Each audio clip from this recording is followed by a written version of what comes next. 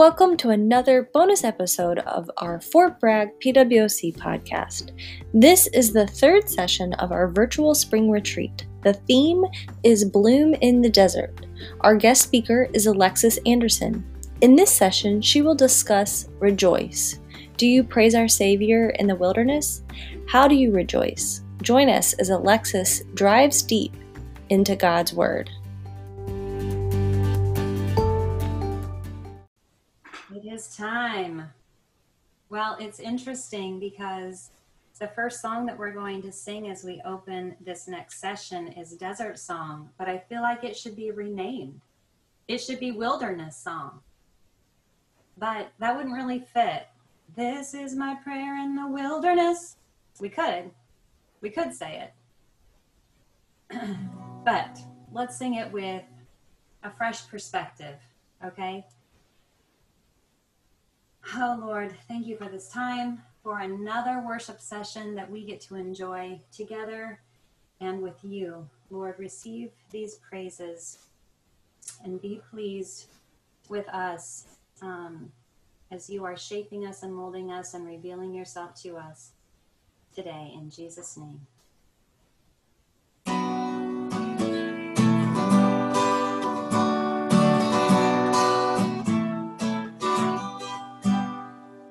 This is my prayer in the desert, when all that's within me is dry. This is my prayer in my hunger and need. My God is the God who provides. And this is my prayer in the fire, in weakness or trial or pain. There is a faith proof of more worth than gold, so refine me, Lord, through the flame. And I will bring praise, no weapon formed against me shall remain. I will rejoice, I will declare, God is my victory and He is me.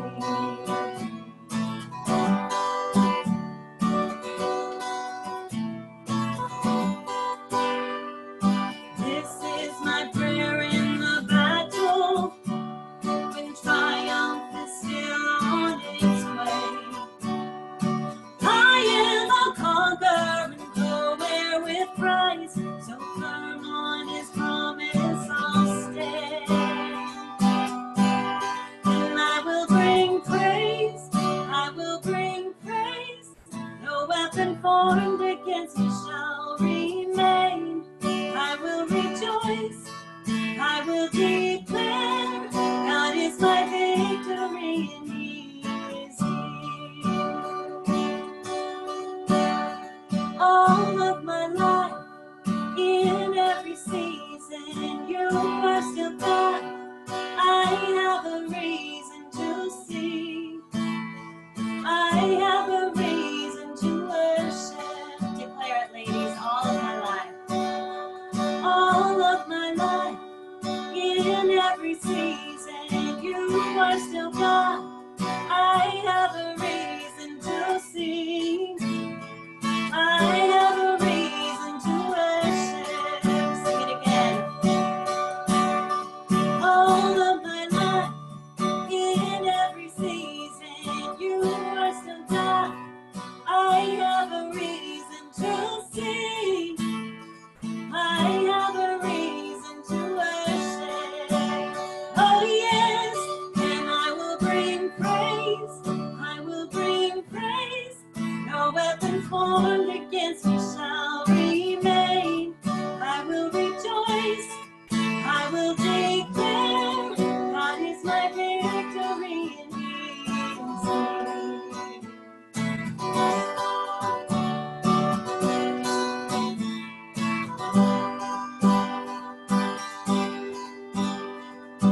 This is my prayer in the harvest, when favor and providence flow.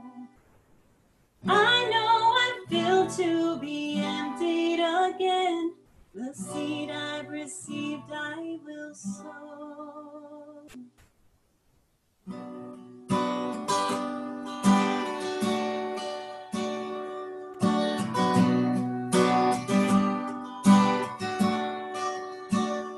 believe in the sun.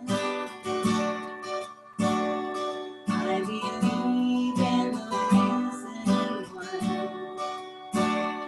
I believe I overcome by the power of his blood. Amen. Amen. I'm alive because he lives. Amen. Amen. Let my song join the one that never ends, because he lives.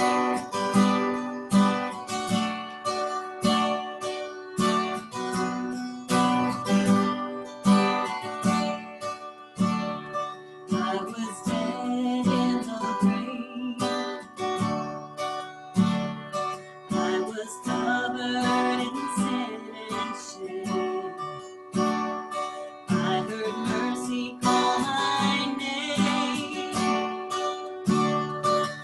He rolled the stone away.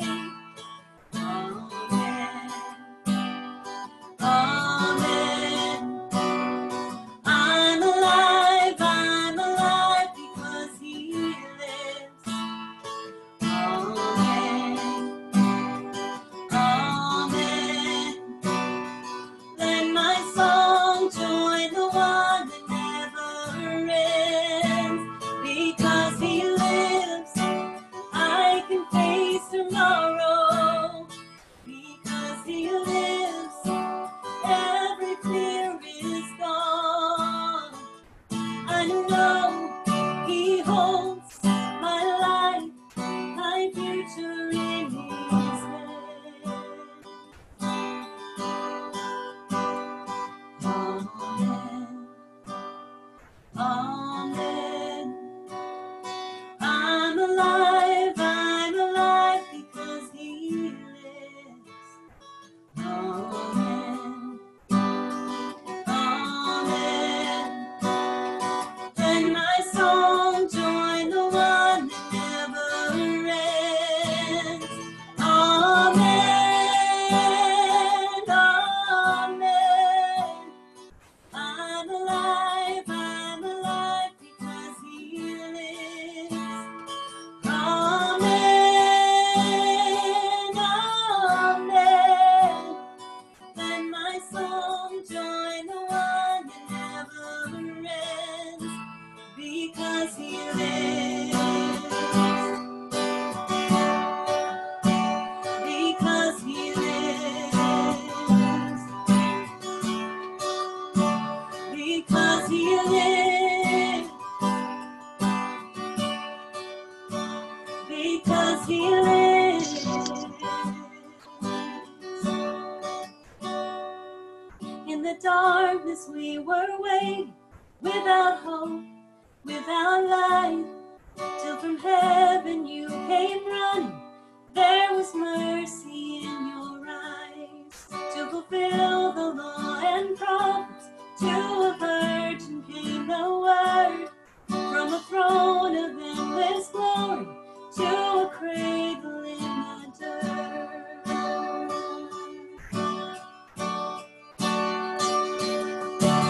Praise the Father, praise the Son, praise the Spirit, three in one. God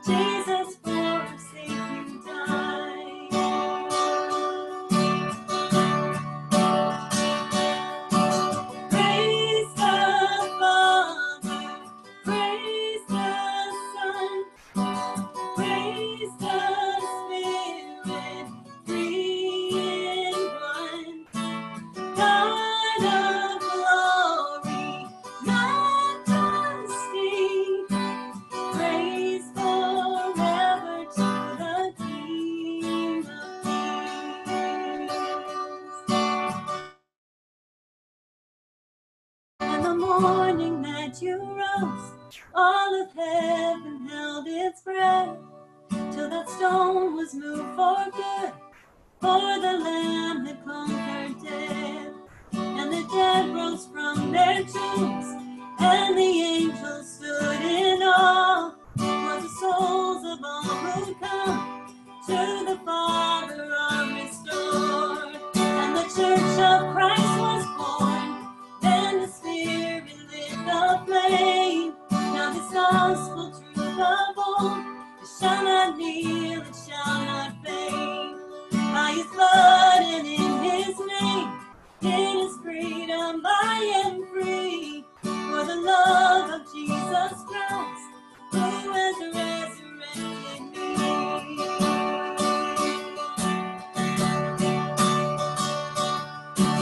Praise the Father, praise the Son, praise the Spirit, three in one.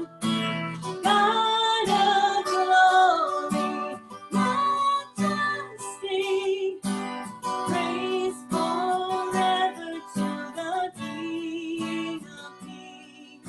Oh, praise forever to the King of Kings.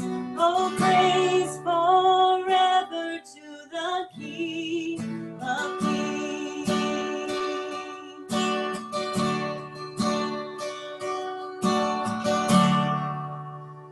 Amen.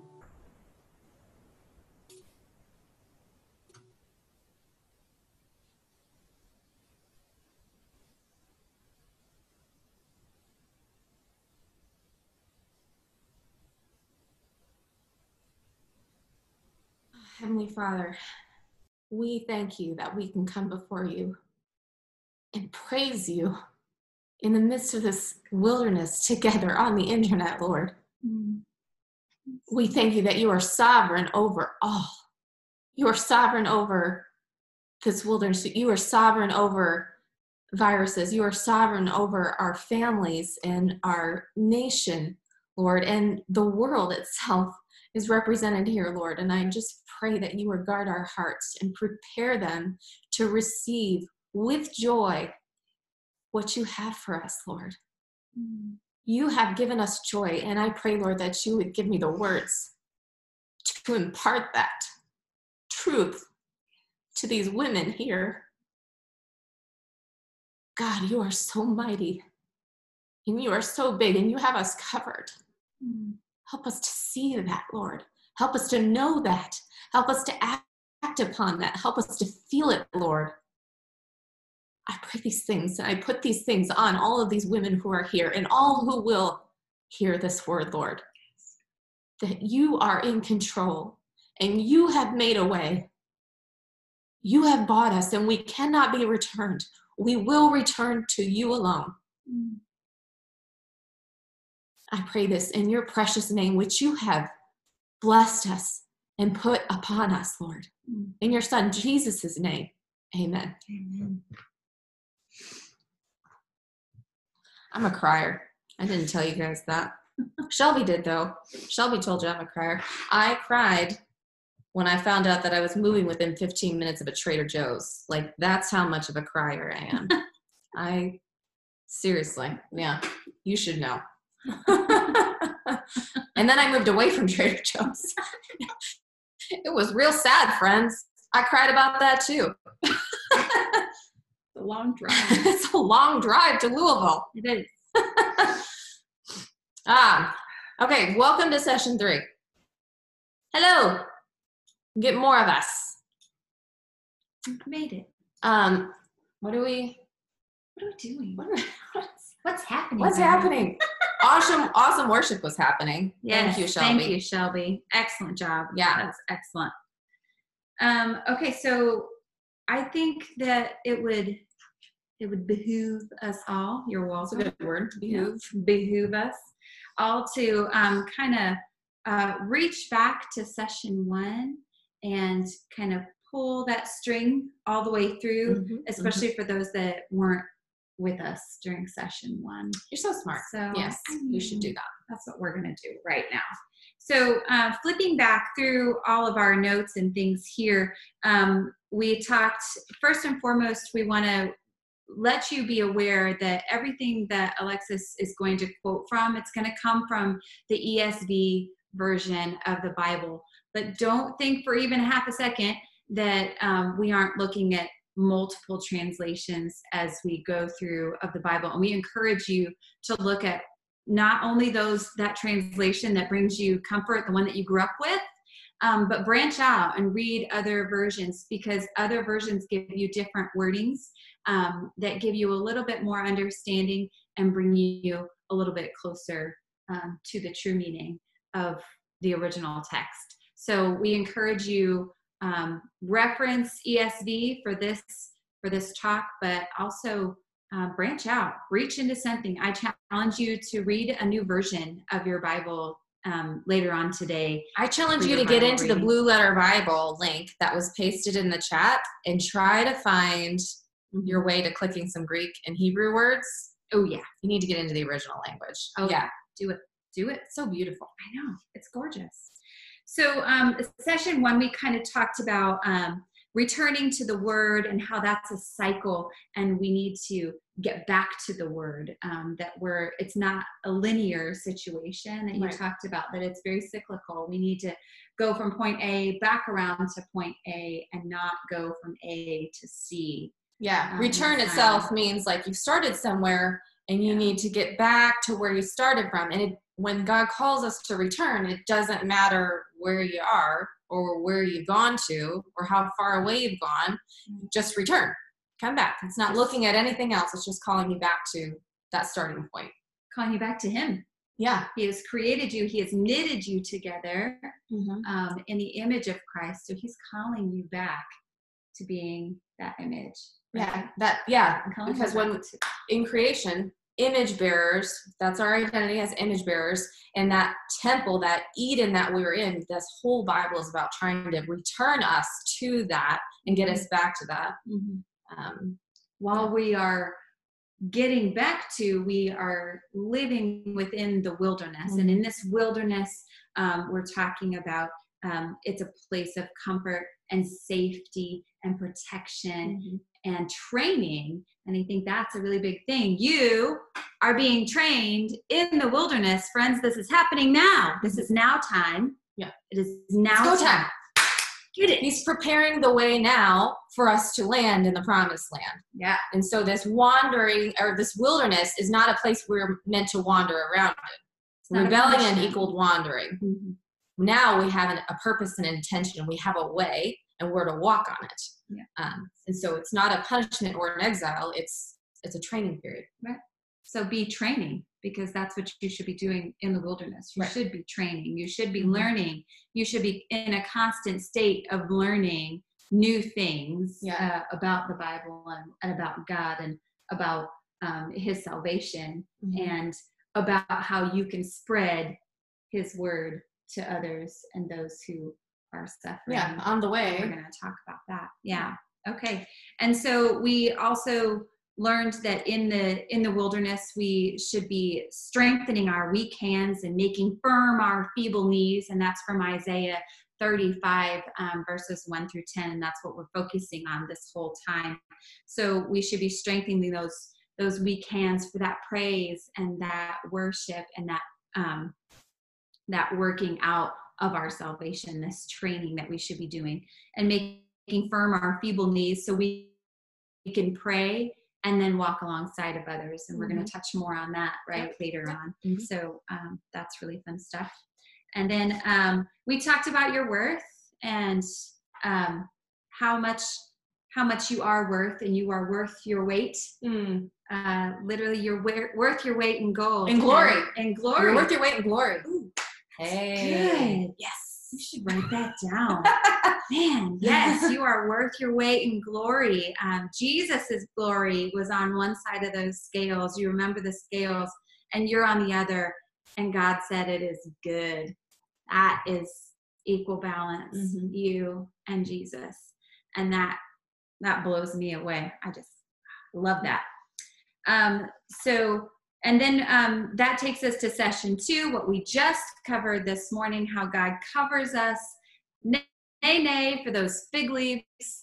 Cast them off. Get rid of that. Get rid of those. No fig leaves for you. You're going to wear awesome shirts that say you're grounded, and you're going to be grounded in Christ, and you're going to wear some awesome armor as God walks you through this wilderness. Well, and you can wear your dignity. You can wear your value, wear your redemption and, your ransom shirts, because that's the assignment of value that God has given us.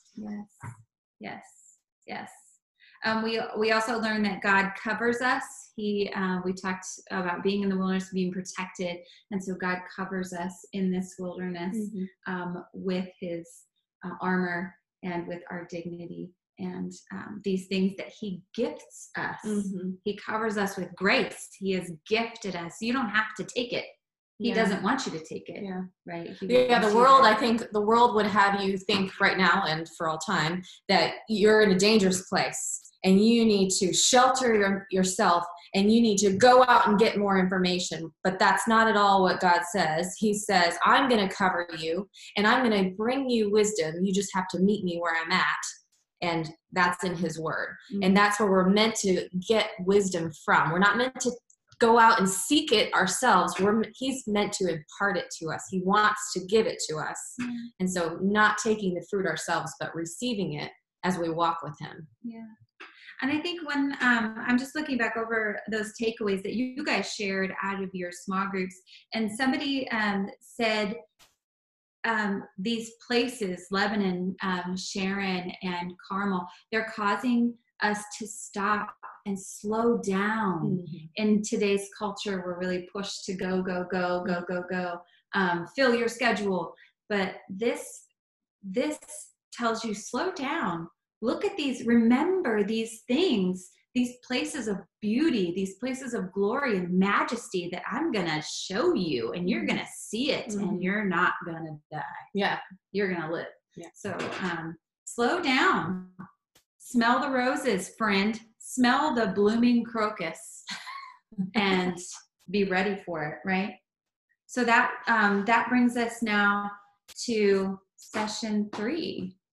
And one other thing I want you to kind of have in mind is from the first session when we talked about the transformed mind and how the pattern of this world is to have a feeling and then act upon that feeling or act to prevent that feeling, and then readjust our thoughts to make what we just did seem justified. But transformed thinking is where we start with right knowledge, and then we take right action, obedience, and then right feelings come, which bring us back around to right thinking again. So I want you to have that in mind as we go. And I'm going to do a quick change because this is my lab coat. Y'all, this is my lab coat. And things are getting serious when I'm putting on my lab coat. Because I'm going to be a little more technical this session. So people who've been in my classes before know that when I pull out my lab coat, I also have a legit pocket protector that I use. It's real. And I keep my chisel tip Expo markers in it because they're the bomb. Don't even try to bring me another type of Expo markers. It's only the chisel tip. And I prefer to be in front of a whiteboard most times, but I don't have a whiteboard, but I can bring my lab coat. And so I just want you to be prepared for what's about to happen to you, because it's about to get real up in here. We're about to really rejoice. You want to say about our shirts? Oh, yeah. We're in a new shirt. Did you notice we're in new shirts? I'm grounded. Grounded to know the love that powers everything. So this is the second shirt you've seen like that. This is from, our first grounded shirt was so successful that we had to have a reorder. So I see you, Becky Griffin. Becky Griffin's got it on. Yeah. See you down there. So let's get grounded. Let's get serious. We're going to zero in on verses 8 through 10 this session. And I'm going to cover a brief history of what joy is and how to have it. And then we're going to talk about the way to holiness and what that journey entails. And you've already started getting a little glimpse of it because you're walking on that road a little more slowly now, and you're noticing that the landscape is changing, and you're noticing how protected it is. And you're noticing how fertile the land is around you and flourishing. And then following that, we're going to learn how to rejoice properly. So we're going to talk about joy and rejoicing and the way to holiness. So I'm going to share my screen.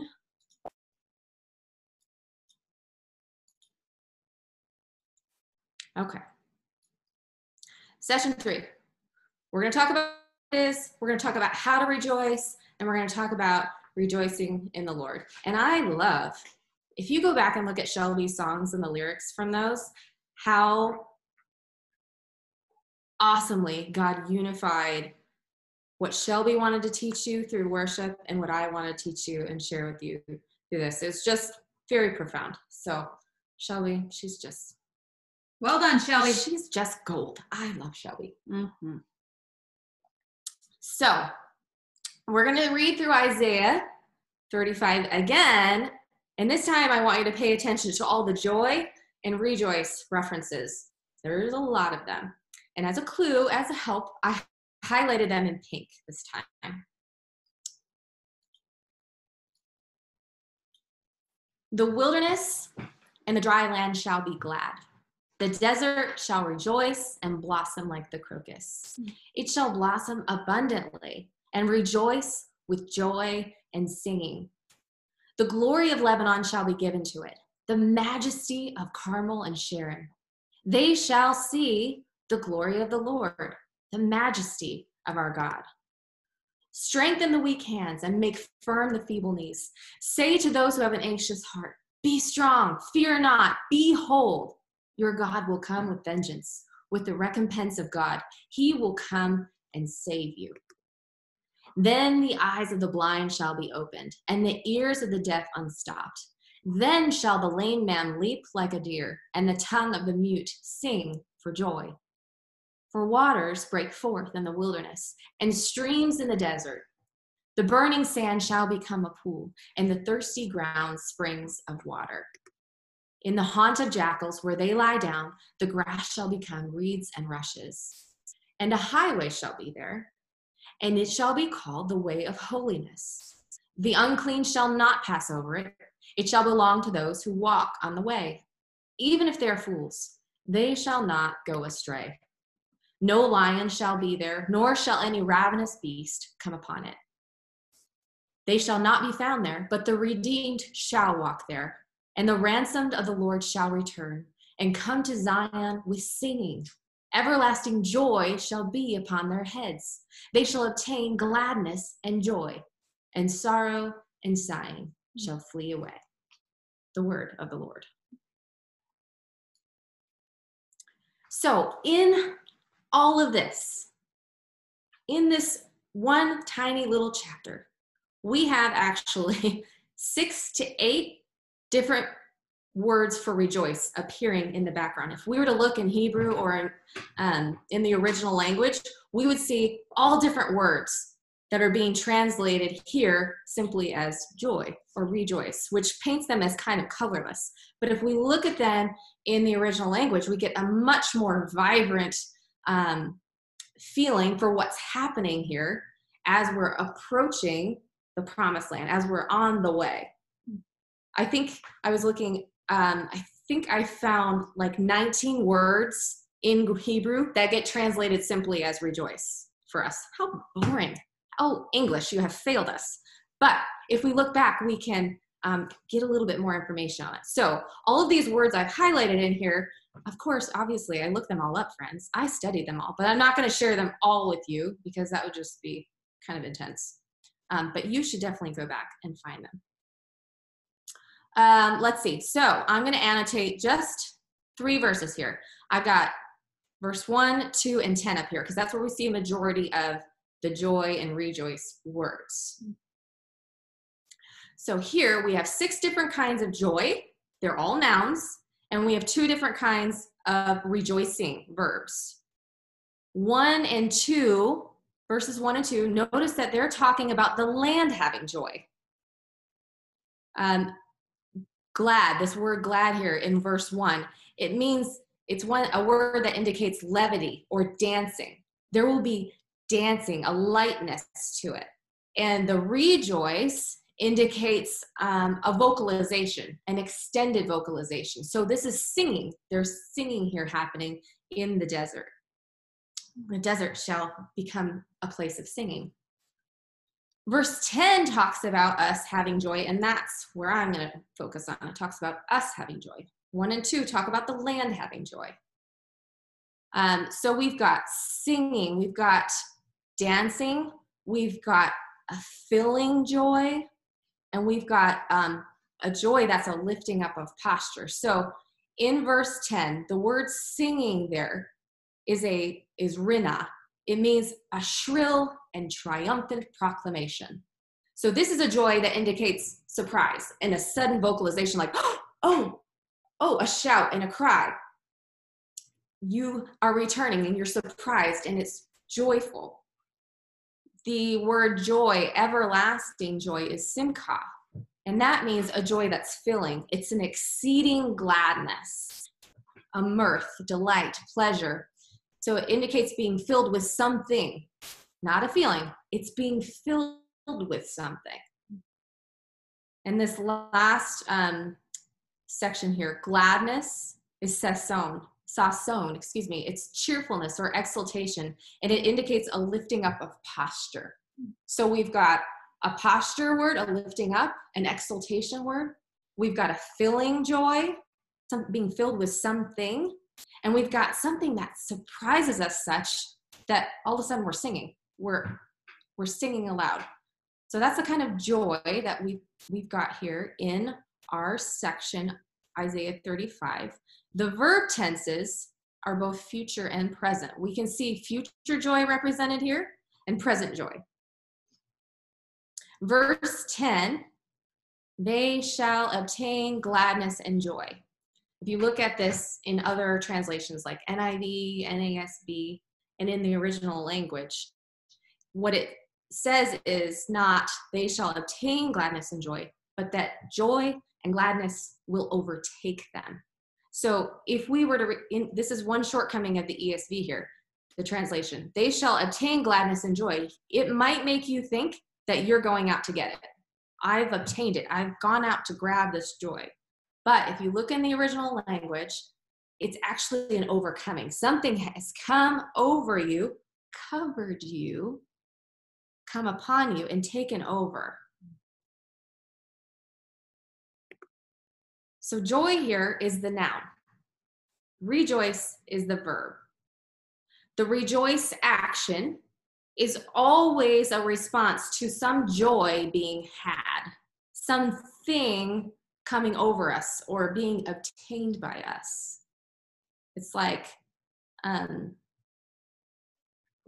rejoicing is not a response to a feeling. This is my point. It's a response to something you have.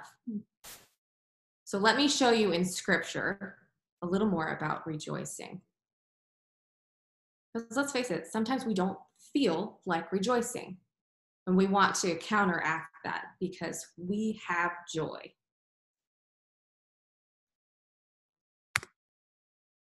The first time that rejoice appears, it's a command in the book of Leviticus, and it's with reference to the final and appointed feast that the Jews were to observe as the culminating event of their calendar year.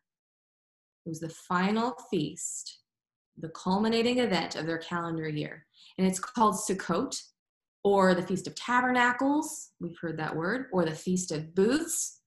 And it anticipated the return of a conquering king come to dwell with them. Wink, wink, Jesus. And it was the most joyful and festive of all the appointed feasts. So in Leviticus 23, God lays out how they're going to rejoice. Here's what you're going to do.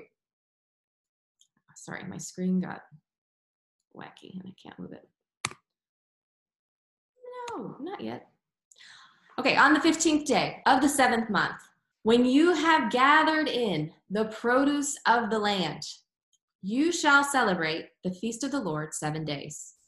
On the first day shall be a solemn rest, and on the 8th day shall be a solemn rest.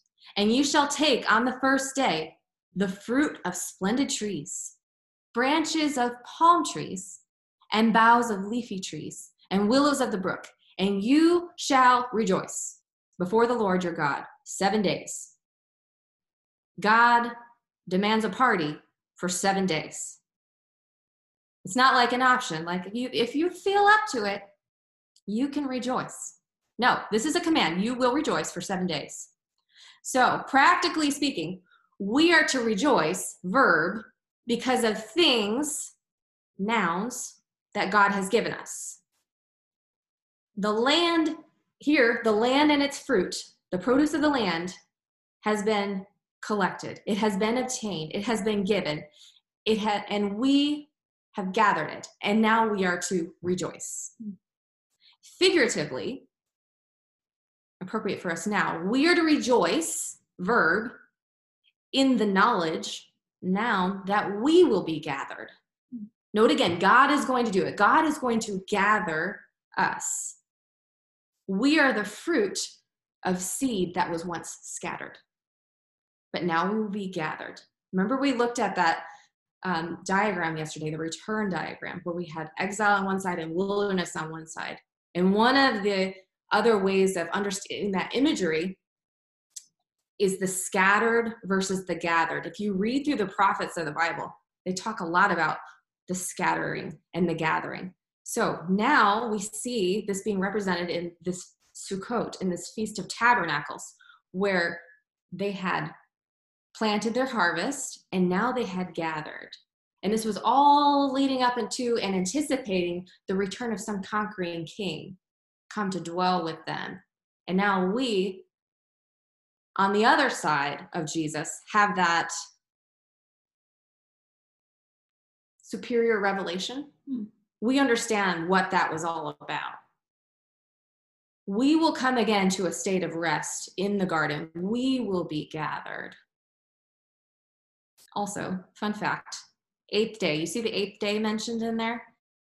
Anytime you see the phrase 8th day, I want you to pause and think about what's happening, because the 8th day is a signal of new beginnings. It's the signal of reintegration and restoration to a community. So if you go back in Leviticus a few chapters and you're reading about skin diseases and mold and all that stuff that we don't like to read about in Leviticus, all of the people who were going through those things got reintegrated into the community on the 8th day after their purification. So whenever we see 8th day, we want to think, okay, something new is happening here. There's a new beginning. We technically go to church on the 8th day. If you think about that, what should that mean about our attitudes about going to church? How would our behavior change if we were participating in 8th day communities?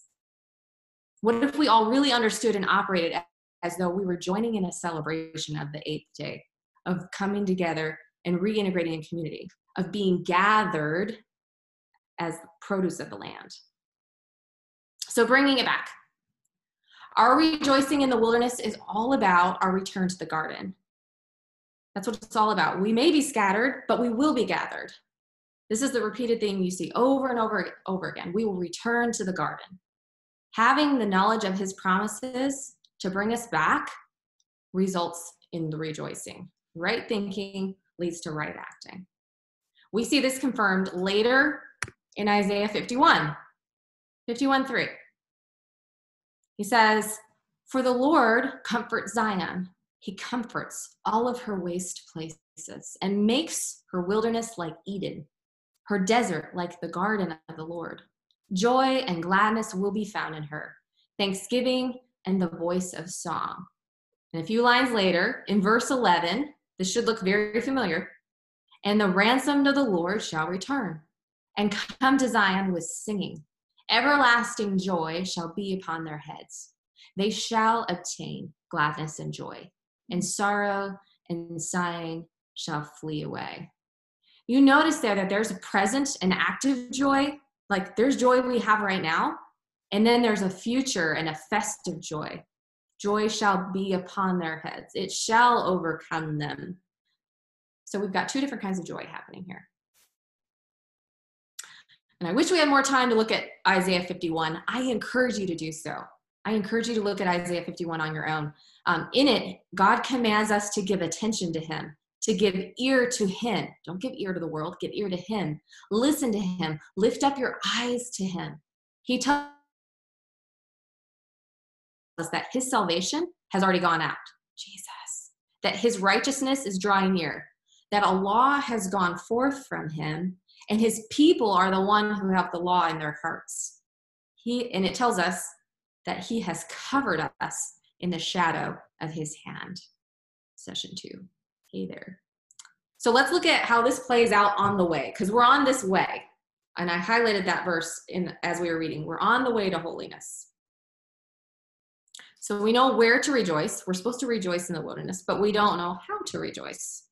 What does active rejoicing actually look like? And what is the motivation behind it? Why do I have joy, joy, joy, joy down in my heart? Why do I have that? Let's examine joy and rejoicing in the New Testament. I want to look at it in Greek. And rejoicing are very related. Those have the same root words, joy, rejoice. But in Greek, they do not. They are not. So we're going to take a look at those. The word rejoice in Greek is kauchomai. And it literally, the ouchin part of that, the neck, is what they're talking about. So it literally means living with your head up high. Ouchin means neck. So living with confidence. Okay, that doesn't feel like rejoicing to me. That's not what I understood it to be. Because rejoicing has this context for me in modern secular America that I feel good, that I feel like responding in some way. But that's not what this is saying. Rejoicing is telling me that I'm living with my head held high. I'm living with this confidence. And where does that confidence come from? Well, figuratively, this word is a strategic military term. The Greeks used this in their military. And it meant boasting from a particular vantage point, because I've got the right base of operation to deal successfully with the matter at hand. I know from where I'm standing on my vantage point, I can see exactly what's about to happen. That's what rejoicing means. It's rejoicing. Rejoicing is standing in the right place and being able to see that I've got the right base of operation. I am with Jesus. I am next to God. I am covered by him. And I have the right base, forward operating base. That's what I have. FOB. I've got the right base of operation to deal successfully with the matter. So what is that vantage point? Again, it's under God's standard. It's under his banner. That vantage point is from a position of knowledge of future victory and fulfilled promises. I know just from Isaiah 35 alone that I'm going to make it.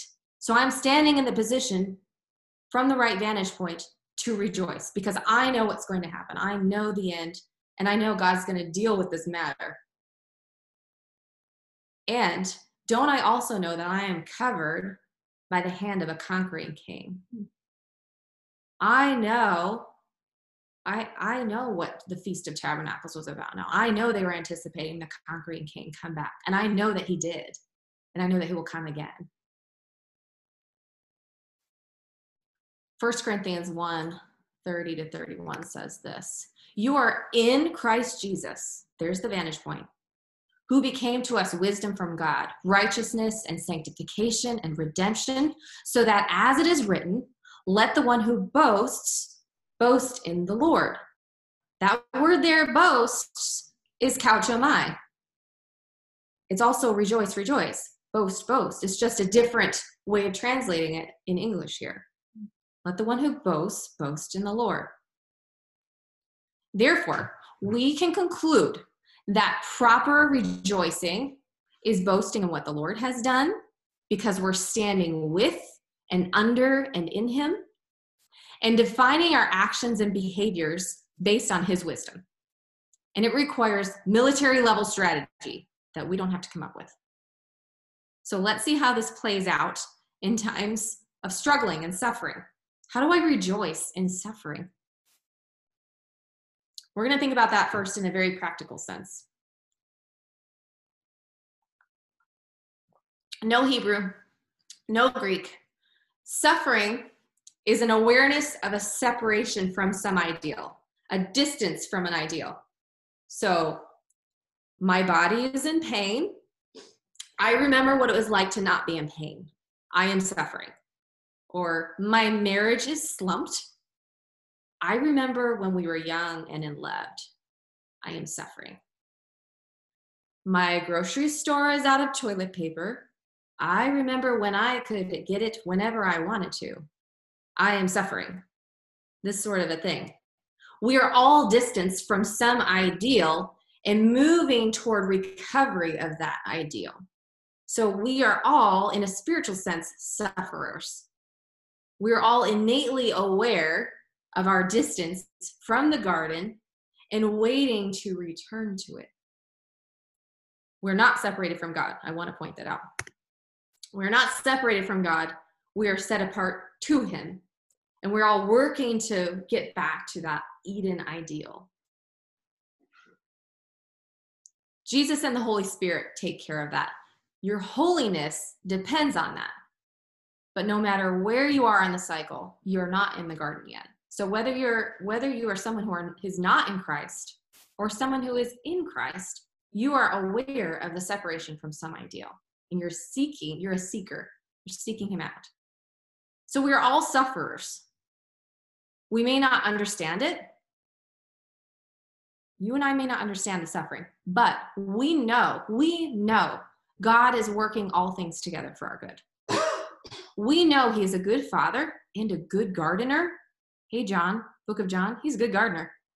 And he's working to get us back in the garden.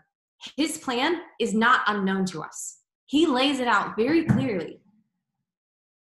So let's see what happens when we're standing and looking at suffering from the right vantage point.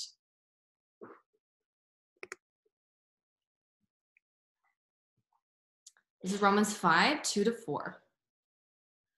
Through him, we have also obtained access by faith into this grace in which we stand. And we rejoice in hope of the glory of God. Not only that, but we rejoice in our sufferings, knowing that suffering produces endurance, and endurance produces character, and character produces hope. So we see here that we are rejoicing in our sufferings.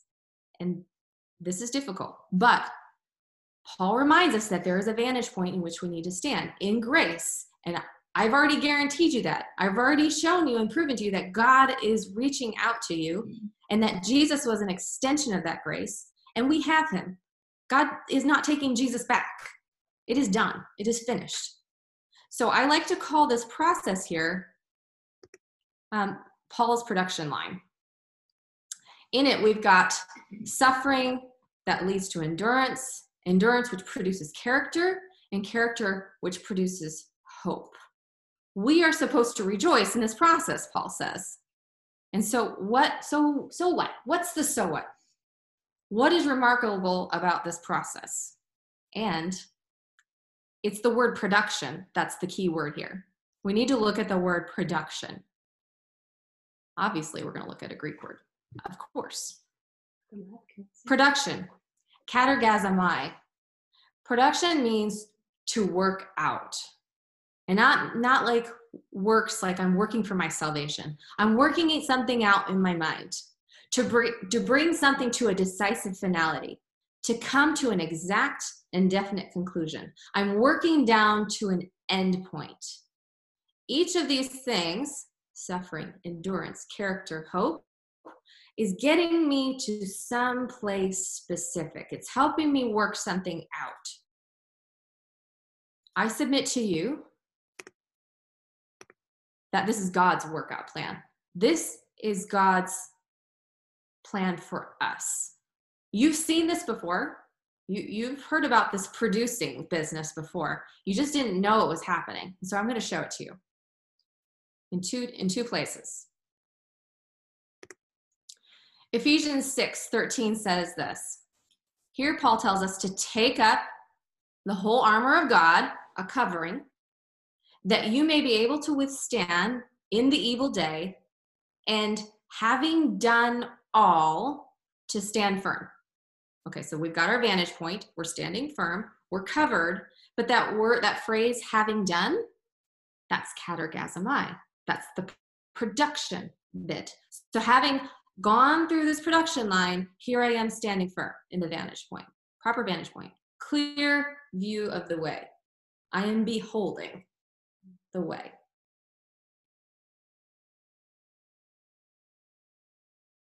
Next one. Work out your own salvation. How many times have you read that passage? No, seriously. Philippians 2:12, all the time. Work out your own salvation. Well, what does that? I'm like, I don't even know what that means. What does that mean? Does it mean that we need to do work to save ourselves? No, it does not. There is not actual physical work happening here. There's something spiritual being produced. That's the same word there. Work out your own salvation. Get into this production line. Get on this train. That suffering is going to produce something that leads you to this ultimate conclusion of who you are, made in the image of, and where you will end up. And that's with him, with hope. Suffering leads to hope. Working out our salvation necessarily requires suffering, which works out endurance, which works out character, which brings you to an exact conclusion of hope. So why is there suffering? Or if God can stop things from happening, then why doesn't he? It's so you can work out your salvation. It's so you can know him, so you can boast or rejoice from the correct vantage point. It's so you can experience true hope. Because God knows we don't like the easy path. He knows we got to work things out for ourselves. We have to walk the way a bit. So we need to get on this production line. We need to understand that he's using suffering to build in us this endurance, to build in us this character. So we ultimately arrive at hope. So back to our theme verse here.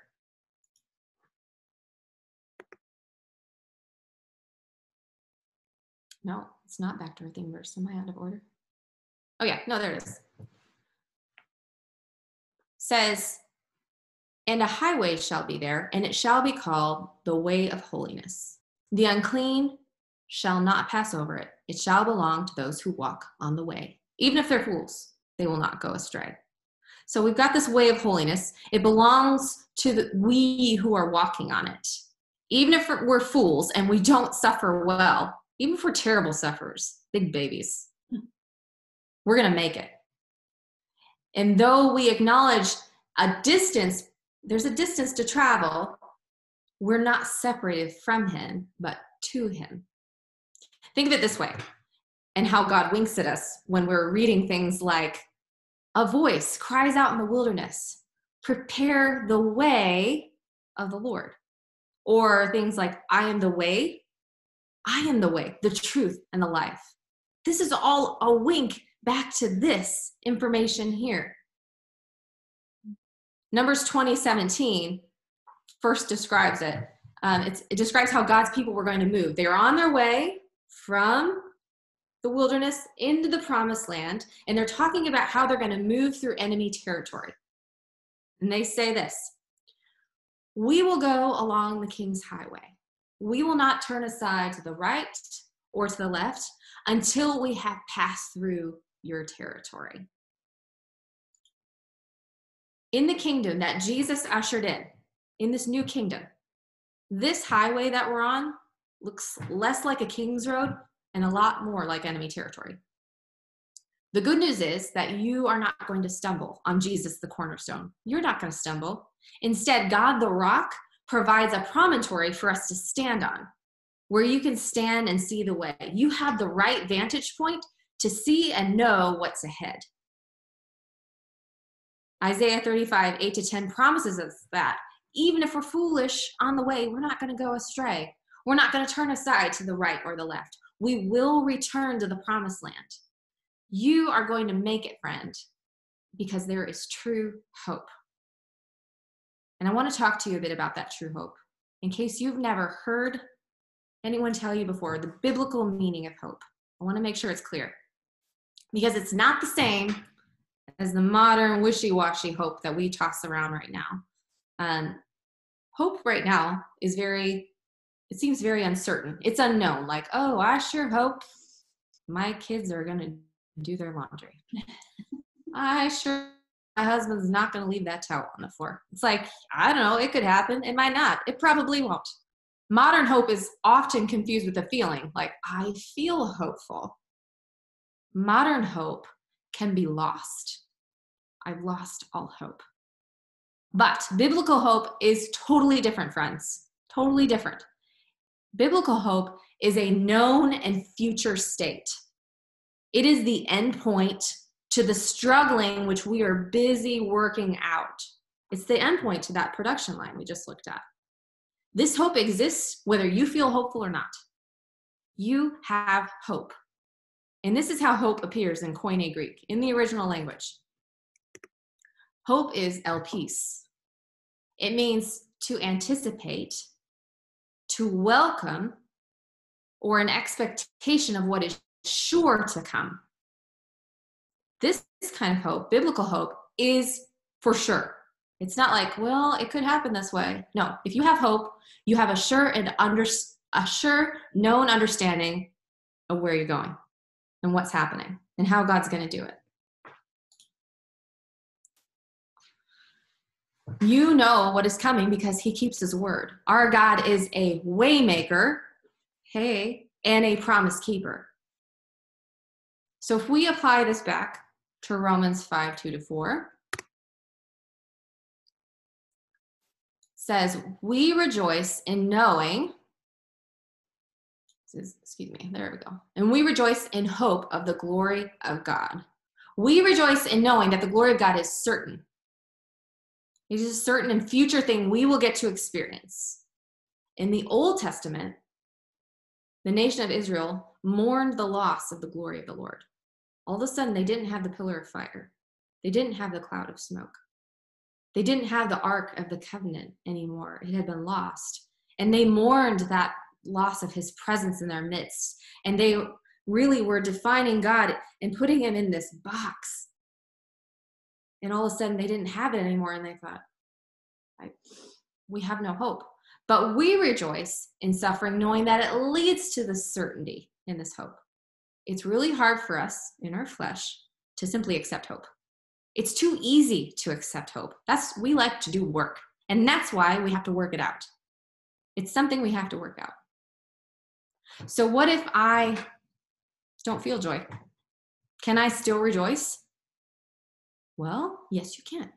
We mentioned before that joy is a noun and that rejoice is a verb in Greek, and that they don't relate like they do in English and in Hebrew. So here is joy in Greek.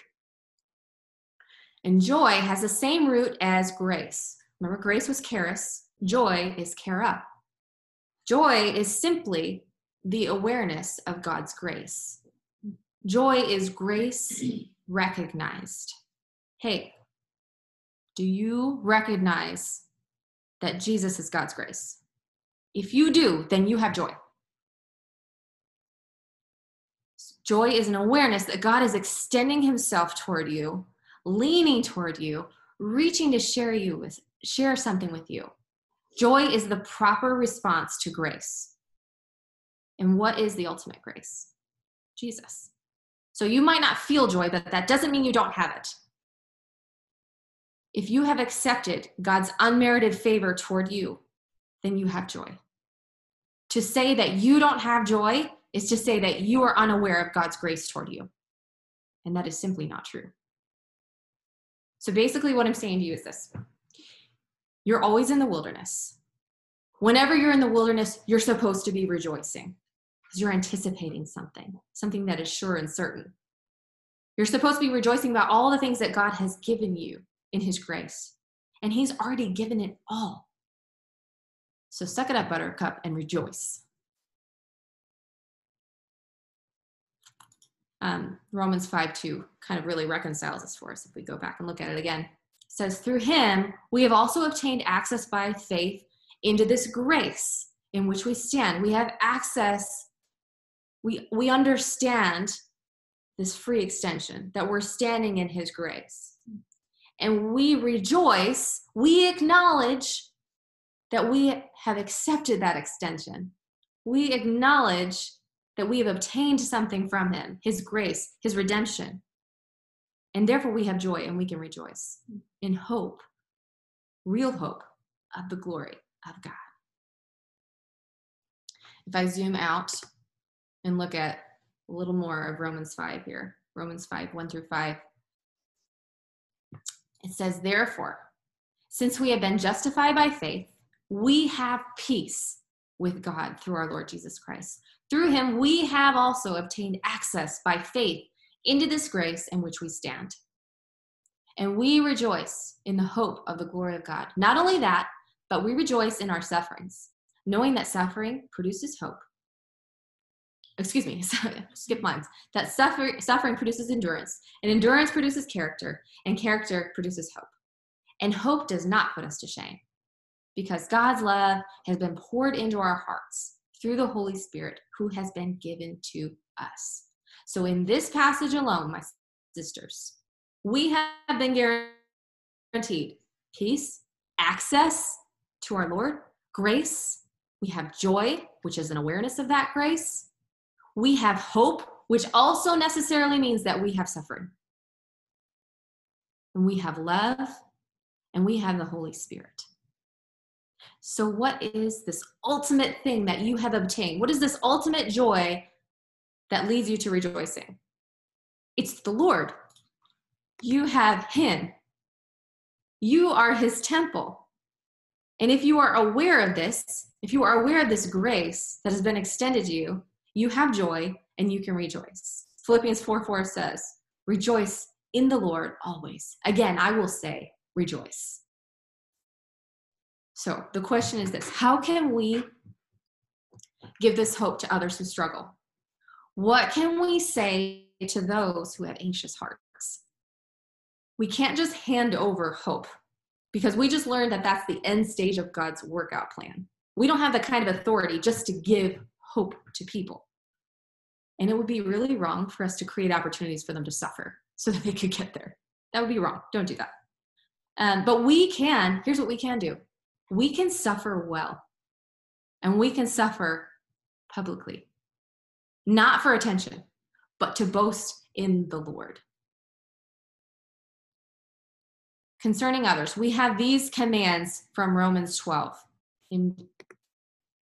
Inwardly, we can rejoice in hope and be patient in tribulation and be constant in prayer.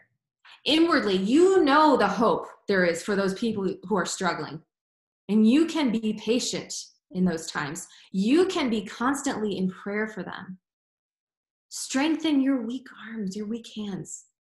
You can do that for people. Outwardly, here's what Romans 12:15 tells us. It says to rejoice with those who rejoice and to weep with those who weep. So inwardly, you know the hope, but you can't say, well, let's rejoice in your suffering and trials. You can't do that with someone who's not there. What you do is you sit in the ashes with them, sister. You sit in the ashes with the people who are struggling, and you wash their feet with your tears. Rejoice with those who rejoice and weep with those who weep. So whatever you do it unto the Lord, yes, but also do it together, acknowledging that everyone is on this way who is in Christ, and we need to work it out together.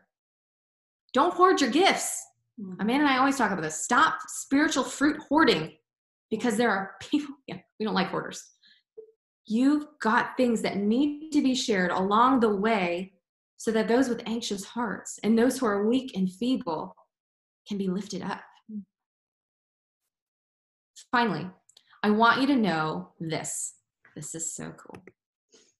I want you to know that God rejoices over you. Zephaniah 3:14-17. See if you can spot commands, promises, and some familiar phrases and themes from what we've been talking about in Isaiah 35. Sing aloud, O daughter of Zion. Shout, O Israel. Rejoice and exult in all your heart, O daughter of Jerusalem. The Lord has taken away the judgments against you. He has cleared your enemies.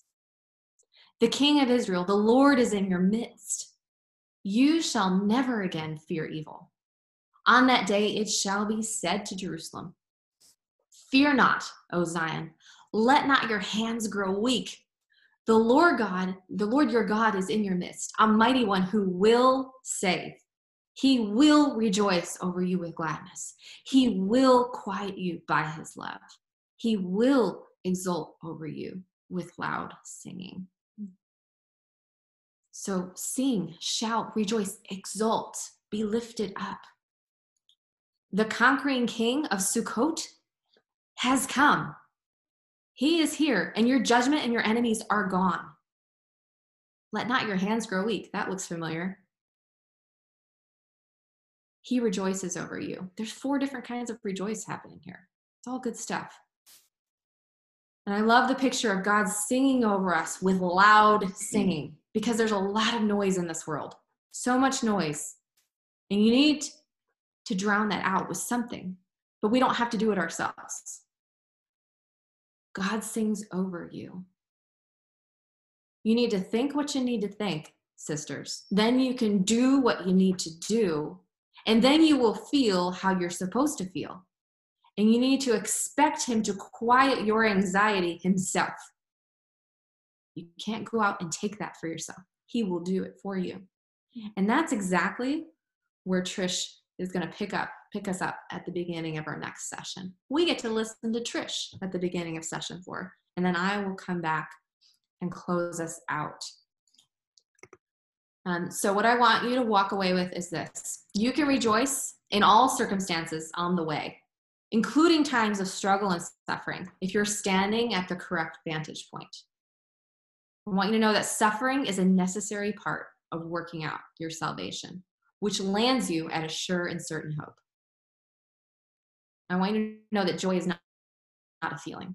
Because if it was, you would have Marie Kondoed everything in your family. You would have Marie Kondoed everything in your life out. Joy is not a feeling. Joy is an awareness of God's grace. Therefore, you can rejoice even when you don't feel it. And in Christ, you are guaranteed peace, access to God, grace, joy, hope, and suffering, love, and the Holy Spirit. So, Amanda, what do we need to do? What do we need to do? What do we need to know? What do we need to do? Friends, can I just get you, you're going to go, okay, so what's really going to happen here is, I've got wonky here. What's really going to happen is Amanda's going to look at herself. Got fix her hair. distracted right there. Okay. So what's going to happen is you guys are going to go back into your breakout groups. Since we had that small quick shutdown, we're not sure that you'll go back in your exact same breakout groups. But again, dig deep, go quick, be great time managers in those breakout sessions. And then I want to just point you in a direction. So 3 key points that I want you to really marinate on. And when we come back after lunch, then I'm going to ask you, or no, when we come back after your breakout sessions before lunch, don't go eat. Then I'm going to ask you what your aha moments were. Again, what you guys talked about in your groups. One thing is proper rejoicing is boasting in what the Lord has done. Not what you have done, what he has done. Joy is an awareness of God's grace. That's Jesus. Mm-hmm. So if you are aware of Jesus and you acknowledge him, you have that joy. And that is a reason to rejoice. And also, when we are in our wilderness, we aren't just hanging out, doing nothing, waiting at our vantage point to see all the good things. We want to wait expectantly on that hope, but whilst we wait expectantly on that hope, we need to train ourselves up. We need to train others up. How are you training others up? How are you training yourself up talk to each other about that and what that could look like in your small groups. I want to hear about that too. And then in your small groups, that one person who is going to be your prayer person before you close out, make your prayer Zephaniah 3:14-17. Read that aloud, either as a group. It's going to be a beautiful round in your session, or have your prayer person just read that out and pray it over the women in your group. So bring what you have to give, ladies, and give that spiritual fruit that you have been gifted. Don't be hoarding it and sit there with your mic muted the whole time. I don't want to hear that. Unmute your mic. Speak the words that God has given you to speak. God has had you walk a certain path.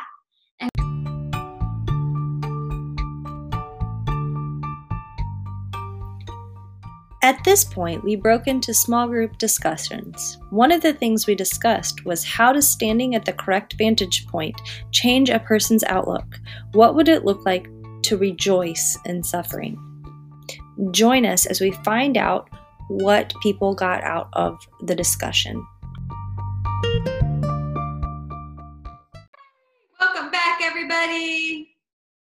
We made it. Time. Sorry, we had to cut it down so you could have a good lunchtime. We want you to eat and be refreshed.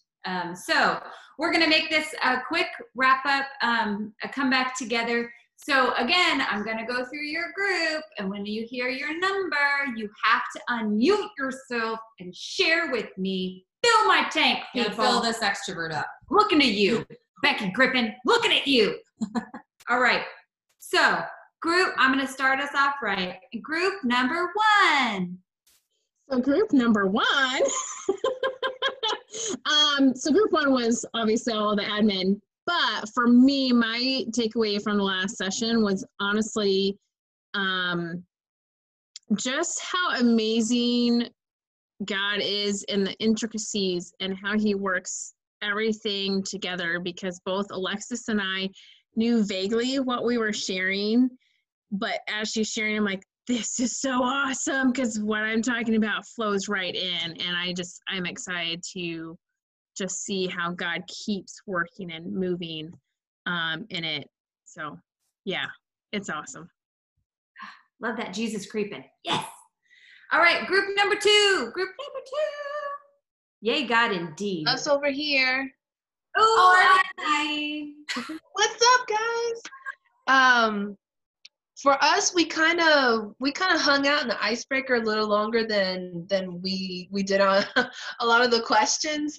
But I mean, it's our current circumstances. But we pretty much all kind of came to the consensus that yeah, there's anxiety and with everything that's going on, and there's kind of like ups and downs. But for the most part, we have all kind of found our joy in being able to bring church into our homes and to share the gospel, and even for those families who might not have a believing husband or what have you, that now that's in the home and it's being spoken out loud, even if they weren't exposed to it or whatnot.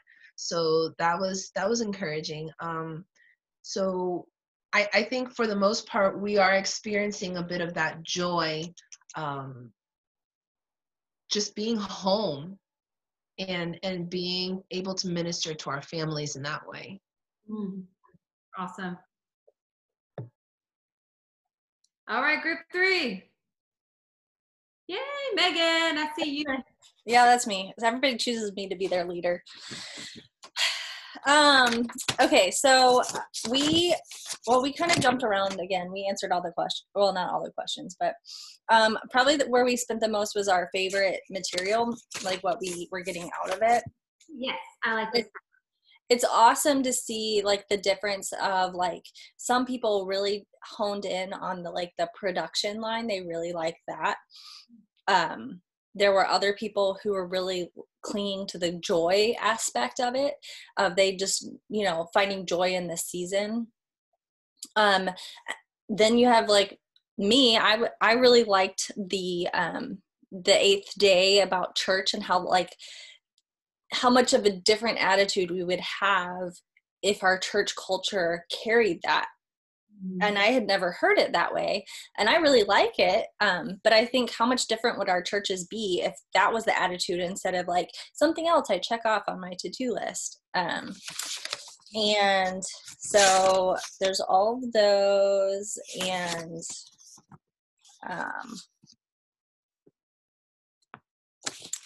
just we talked about the shift of perspective. So yeah. Good job. All right, group. Hi. Yeah, we talked probably a lot about joy, but I think kind of like some of the ways that we concluded it is that all of this really comes down to awareness and choice. Is that we have, first of all, we have to choose Christ. And then the gift of Christ is that the grace and being able to have that salvation in that, and then that how like grace and joy are so intimately connected. And it's like if we, you know, we have joy because of the grace of Jesus in our life, and then it just kind of cycles around. But also too, like the choice to be able to be joyful, or even the choice to not be joyful, the hope that we have, especially in Christ, is that our salvation is secure, and that God's end game will never change. And so we can either choose to be joyful, we can even choose to not be grateful or joyful. And yet God's ultimate plan for his will and his, you know, everything that he has for us, that will never change. And I think that is the unique perspective that we can keep in mind too, is that the grace that we have, even in the times when we're not joyful, there's grace in that, and that God is going to be glorified in our life regardless. And so I think that is the true hope that we have, is that, you know, in the end we win, and we win pretty big. And so I think that's really something to be joyful about. Awesome. Thank you, Lisa. Great job, group 4. All right, group 5. One of the things that we talked about was suffering publicly. And so Laurie asked, well, how do you do that, you know? And so I shared something that I went through when we were in Colorado Springs some years ago. And it was a time when I heard the Lord say that you're getting ready to go through some suffering. And I said, trouble. And I was like, I don't want to go through any trouble. And tell me where this trouble is going to come from. So I was trying to figure out, was it going to come from the house? Was it going to come from the job? Was it going to come from my church family? So I didn't hear the Lord say anything. But what happened was my mindset, as I continued in prayer about this, my mind changed, my mindset changed. And I began to pray, okay, Lord, when I go through this suffering, I don't want to blame anybody. I don't want to mumble and complain. I want to go through it with the right attitude, right? And so when that suffering came, it was from my job. And so my coworkers saw me walk through this suffering, but without mumbling, without complaining, without talking about the job, without talking about my coworkers. So that to me was a picture of suffering publicly. And I think that that's where God will help us to be, you know, as believers when we suffer. Yeah, and as we're in that moment and time of suffering or struggle, he wants us to still boast in the things that he is doing. We can absolutely the work of God in our lives, and because we understand that in the wilderness we're being trained and prepared for something else. That struggling and suffering is preparing us to understand ultimately that hope better than we did before. Absolutely. And that becomes our vantage point. Yes. You know, we suffer from of a knowing that God is in control and that he's at work and he's doing what he wants to do, and it's going to all come out for the better. So love that, Miss Delphine. Yes. Can I add to what Delphine said in our group? There were just the different points of view on how we suffer publicly and how others are seeing us with the things that we post while we're here in this, you know, distancing. We can post about the good things that we're doing with our kids and our families and the scripture, or choosing to be negative, and how others see us in this suffering while we're in quarantine, and just having the different points of view in that. Yeah. Good job. Good job, group 5. All right, group 6. Group 6. Don't wait. Don't wait.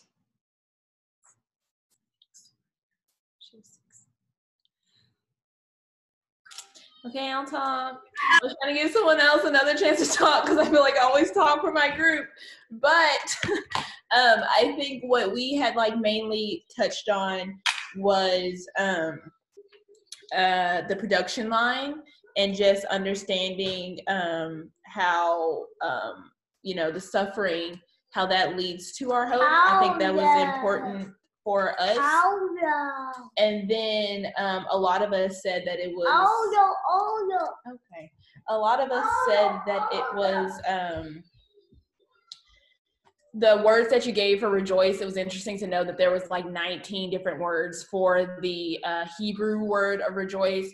And then we touched on suffering and how all of us have suffered at some point, but recognizing kind of like what Delphine said, at what point our vantage point is, it helps us see it in a completely different way. And I just shared how normally when I would suffer, I would ask God, why me? And since four months ago when he like really saved me, now I'm happy in the suffering, and the suffering I'm going through now, people would think I'm insane that I have joy, but it's just because they don't understand. It's nothing that comes from me. Like, I have always been pessimistic, always been just, having the worst case scenario type attitude. And in the worst season I've ever been in my life, there is more joy than I could ever know how to handle or just even talk about. So it was just really good to really look at that and just understand exactly like where that comes from. Yeah, that's incredible. That's awesome. Thank you for sharing. All right, group 7. Okay, I guess I am the one. Nice shirt. That's a nice shirt. Thanks. I mean, in good company. We hung out a little bit longer on the icebreaker as well. And then we kind of went to the other place we hung out on. Was one of the points Amanda gave at the end was the waiting expectantly on hope. We need to be training ourselves as well as others. And we just talked about how like we can use this extra time to use that to train up our families, our children, but also ourselves. We need to be it just went, whoo, hello. I just had a thought and it went away. But my kids have been trained. One of the things I shared is my kids, sometimes I learn more from my kids than they learn from a lot of times, especially my little guy, my little preacher guy. But he has been very,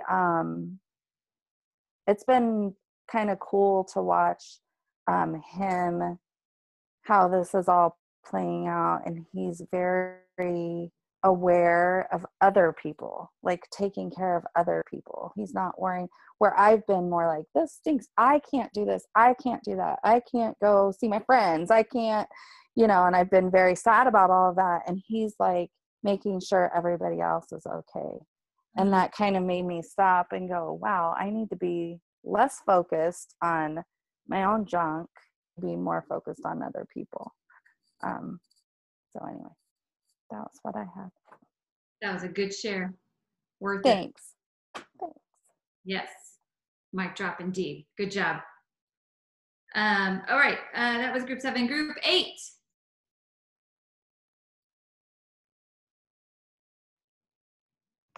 Sorry, we didn't have group 8 this time. I forgot to mention that. Awkward silence for nothing. Yeah. You guys should know I'm perfectly comfortable in awkward silence, and I'll stare you down. I will. That'll happen for you. So is that all do we have just no group 8 and I skip over that and go to group 9? All right, group 9, lay it on me. What I was meaning is all the groups are done. Yeah. Just real sad. Sorry. Real sad that it's Friend.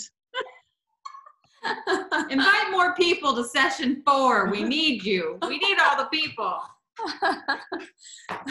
Okay, so I guess that means that we're going to ask Pastor Delphine to pray us out into lunch, and then we'll come back for session 4 at 1:30. 1:30 is when we start worship. Yes. So come a little earlier. So be ready. All right. All right. Thank you, Alexis. Father, we love you so much. We thank you for your word. We thank you for this session about joy and in the wilderness rejoicing. We thank you.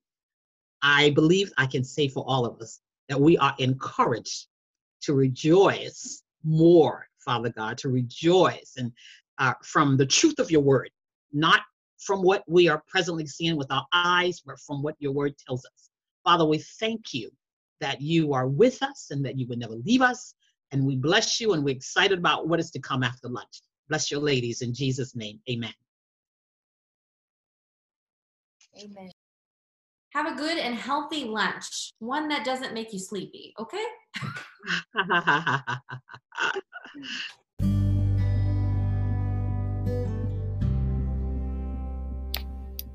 Zephaniah 3:14-17. Sing aloud, O daughter of Zion. Shout, O Israel. Rejoice and exult with all your heart, O daughter of Jerusalem. The Lord has taken away the judgments against you. He has cleared away your enemies. The King of Israel, the Lord, is in your midst. You shall never again fear evil.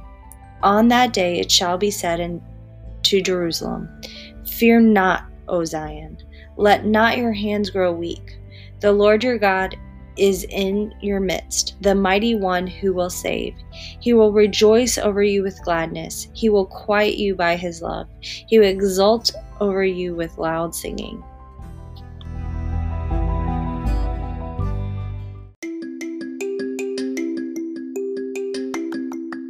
Hi, thank you for listening to Protestant Women of the Chapel, Fort Bragg. We are workers together for Christ. If you've been inspired, please share our podcast with those who could use a good word.